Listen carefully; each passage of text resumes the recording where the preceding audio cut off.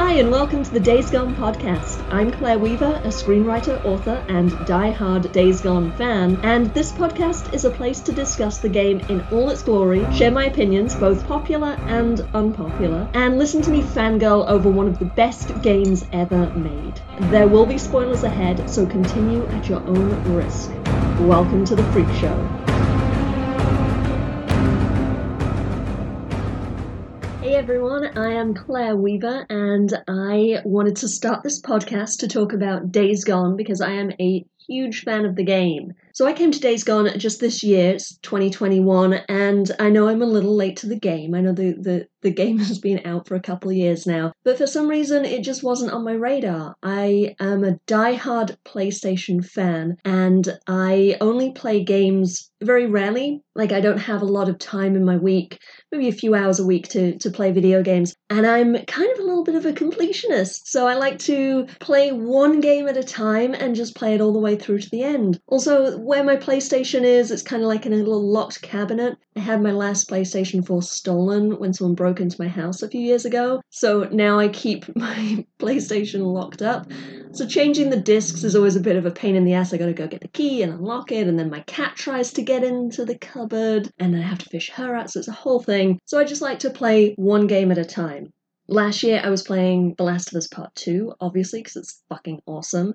I finished it and I was looking for something new to play. For some reason, I think it came up on Amazon as like a recommended or something like that. This video game, Days Gone. What is Days Gone? I've never heard of that. Also, shouldn't it be Days Gone By or something? Like, that's a weird title. And so I looked at the cover and I read the little description, and it was bikers, post-apocalyptic, zombie world, this cheesy looking cover art with a guy sitting holding his gun, leaning against a motorcycle with a horde of zombies coming at him, and his name's Deacon St. John, and I'm like, oh my god, this looks cheesy as hell, and I am here for it. This looks amazing. It's exactly the kind of game I like to play, and exactly the kind of story that I love. And I showed it to my hubby, and I was like, if ever there was a game designed for me, I think this is it. So I ordered it. It was like $20. I'm like, cool, yeah, that'll be something fun to do in the evenings after my baby's gone to bed, and I can just unwind, kill some zombies. Didn't really have very high expectations for the game. But then the game arrived, and I stick it in the PlayStation, I start playing, and I get, a couple hours in. The first couple hours are a little on the slow side. We all know that. Everyone listening to this is a fan of the game, obviously. And I get a couple hours in, and it just clicks. And I'm just like, wow, this works. Like, there's something special going on here. And I was trying to put my finger on it, and I think a lot of it is the story of Deacon dealing with his grief, the tension within him between his grief, coping with his loss and his emotions, and his pride and perhaps a little toxic masculinity with trying to not appear weak or to suppress his emotions. And I loved the kind of the tension within the character as he's fighting that within himself. And I love the storyline with Boozer kind of reflects the same theme about how Boozer's like, oh no, my arm is fine, doesn't want to appear weak. And I'm like, this is kind of cool. This story sort of has me hooked. And then, you find out, oh, his wife might be alive. And after that point, I was like, okay, I'm all in. And I think the biggest turning point in the game is when you get to Lost Lake and you meet Ricky and Iron Mike and Skizzo. And oh my god, I'm going to do a whole episode on Skizzo because he is my favorite character. And I know everybody hates Skizzo. Fuck Skizzo, am I right? But I have reasons why he's my favorite. And I will get to that. But the story is compelling. Deacon's push to get through his grief, and then how that changes to the drive to find his wife and find out what really happened to her. Is she still alive? Is she still out there? Will they be reunited? And then when Deacon finds Sarah, and it's not a happy, romantic, movie-like ending where they just fall into each other's arms and ride off together into the sunset, I fucking loved it. That was the best thing ever.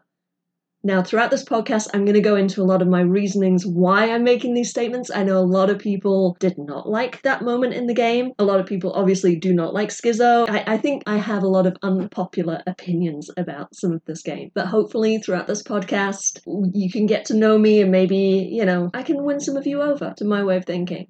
And then, of course, the twist with Schizo coming back. I did not see that coming. I did not see that coming. That was so good. It was such a cool moment. And when the helicopter flies away, there are just so many emotions that it stirred within me. And I was so invested in the story. And I think it's really because the characters are just so compelling, especially Ricky and the Lost Lake people. They really felt like real people. And they really made Deacon feel like a real fleshed out person. The themes, PTSD, pride, this game just has so much to give. And it hurts my heart to think that it's not a very popular game. Like, I don't think many people have played it. I mean, it's not a bad game. It's not, doing bad numbers. But I hadn't heard of it. And I love PlayStation games. And I love zombie games. I know, technically it's not a zombie game, but it's in that subgenre. And I've been telling everyone about this. So that was kind of the reason why I wanted to do this podcast. The second reason why I wanted to do this podcast is to maybe spread a little love, let people know there's this really cool game out there. Go play it.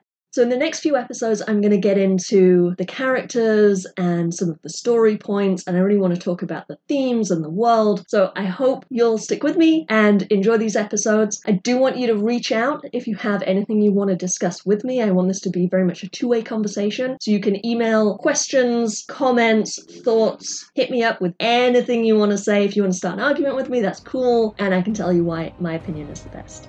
You can email me your thoughts, comments, opinions, and counter-arguments at daysgonepod@gmail.com. You can also find me moderating the Days Gone subreddit. Thanks for listening. Weaver out.